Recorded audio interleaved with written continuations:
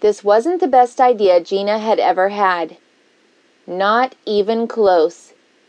Time would tell if it was the worst, but right now, it was definitely ranking somewhere in the top 10. The thing about having too much time on your hands, an active imagination, and an internet connection was that it often led to bad decisions, like this one might be. Really, she should have stuck to buying too many things on Amazon. That would have been better, and safer, and it wouldn't have resulted in her being bound and gagged inside of some storage container or wherever it was that she had ended up, because of course she was blindfolded too. And the part that was most messed up was that she was horny even still. It happened like this. During one of her late-night internet sprees, she had wandered onto a site for BDSM personal ads. She had been looking for stories, or maybe even a few video clips to give her some fodder for her fantasies that night, but instead, she decided to see what it was that people were looking for on sites like this one that she had found. Gina had clicked on ad after ad, having a silent laugh at all the people who wanted live-in slaves or people who come to fuck their spouses. This had gone on until the early hours of pre-dawn, until she'd clicked on an ad that gave her pause.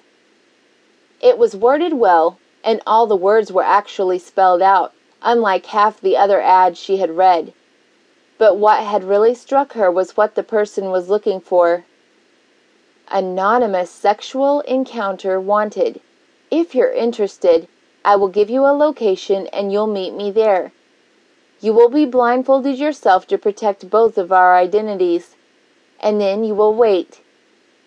I will arrive once I am sure you can't tell who I am, and then I'll have my way with you. I'm going to touch you, fuck you, make you scream, and you will never know who I am.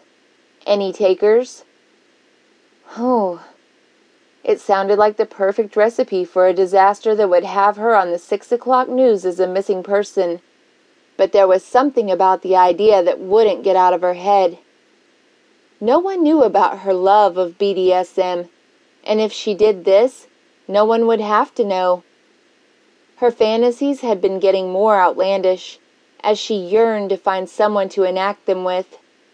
At the same time, though, she didn't know if she was ready to share her fantasies with another person, and that was why she had spent the rest of the time before she had to be at work, fingering herself to a spectacular orgasm that left her shaking and more certain than ever.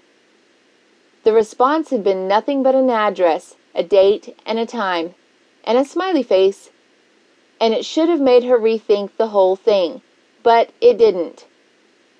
She got dressed on Friday night, the night specified, and drove to the address.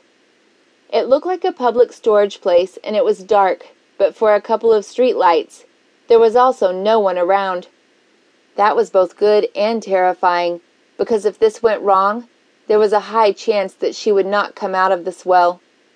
Somehow the thought of that just made her even wetter than she already was. She parked her car to the right of one of the street lights, wanting to be seen but not to draw too much attention in case someone did come by. With a shaky breath, Gina pulled the scarf from her purse and licked her lips. It wasn't too late to go home and try to get off on what could have almost happened.